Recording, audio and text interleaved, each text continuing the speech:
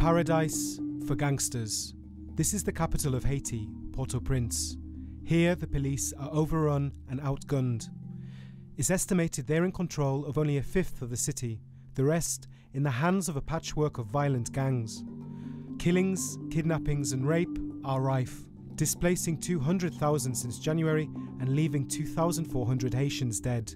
That's more civilians killed this year than in Ukraine. I was at my house when my neighbors shouted that the gang was coming. Everyone was running to try to get away. As I was running away, some gang members were on the roof. They shot at me. Our house was looted. Since the assassination of President Jovenel Moïse 2 years ago, Haiti has continued to fall into violence.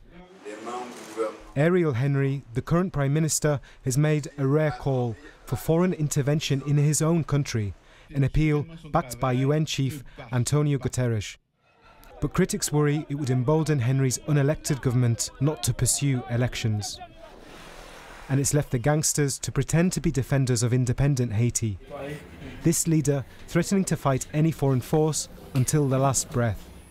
If they really wanted to help us, they wouldn't send an occupying force. They want to consolidate the corrupt power of Prime Minister Ariel Henry. They use it as propaganda very often to frame themselves as entity that are trying to bring some sort of social justice in Haiti, which is totally false, because what the gangs have been doing is terrorism in Haiti.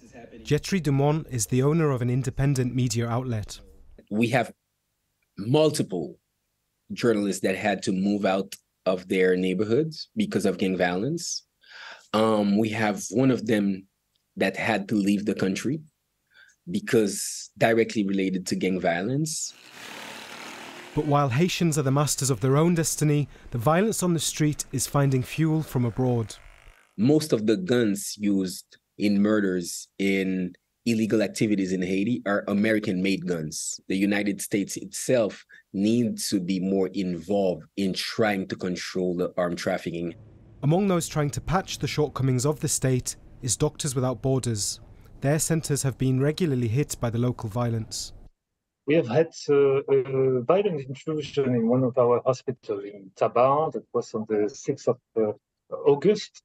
20 heavily armed men entered in with the idea to take out one of the patients. In those last 2 weeks, we received many more patients than usual. So we received more than 80 gunshot wounds in those last 2 weeks, while in average, it's 10 to 15. So you can have an idea. Presently, the situation is very tense.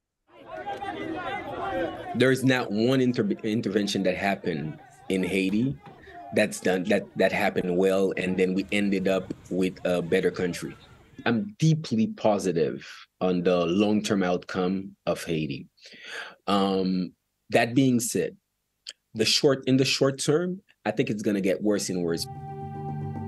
As an international force continues to be built, many Haitians say that pinning all hopes on foreign support can be no solution, but it's the only one they have.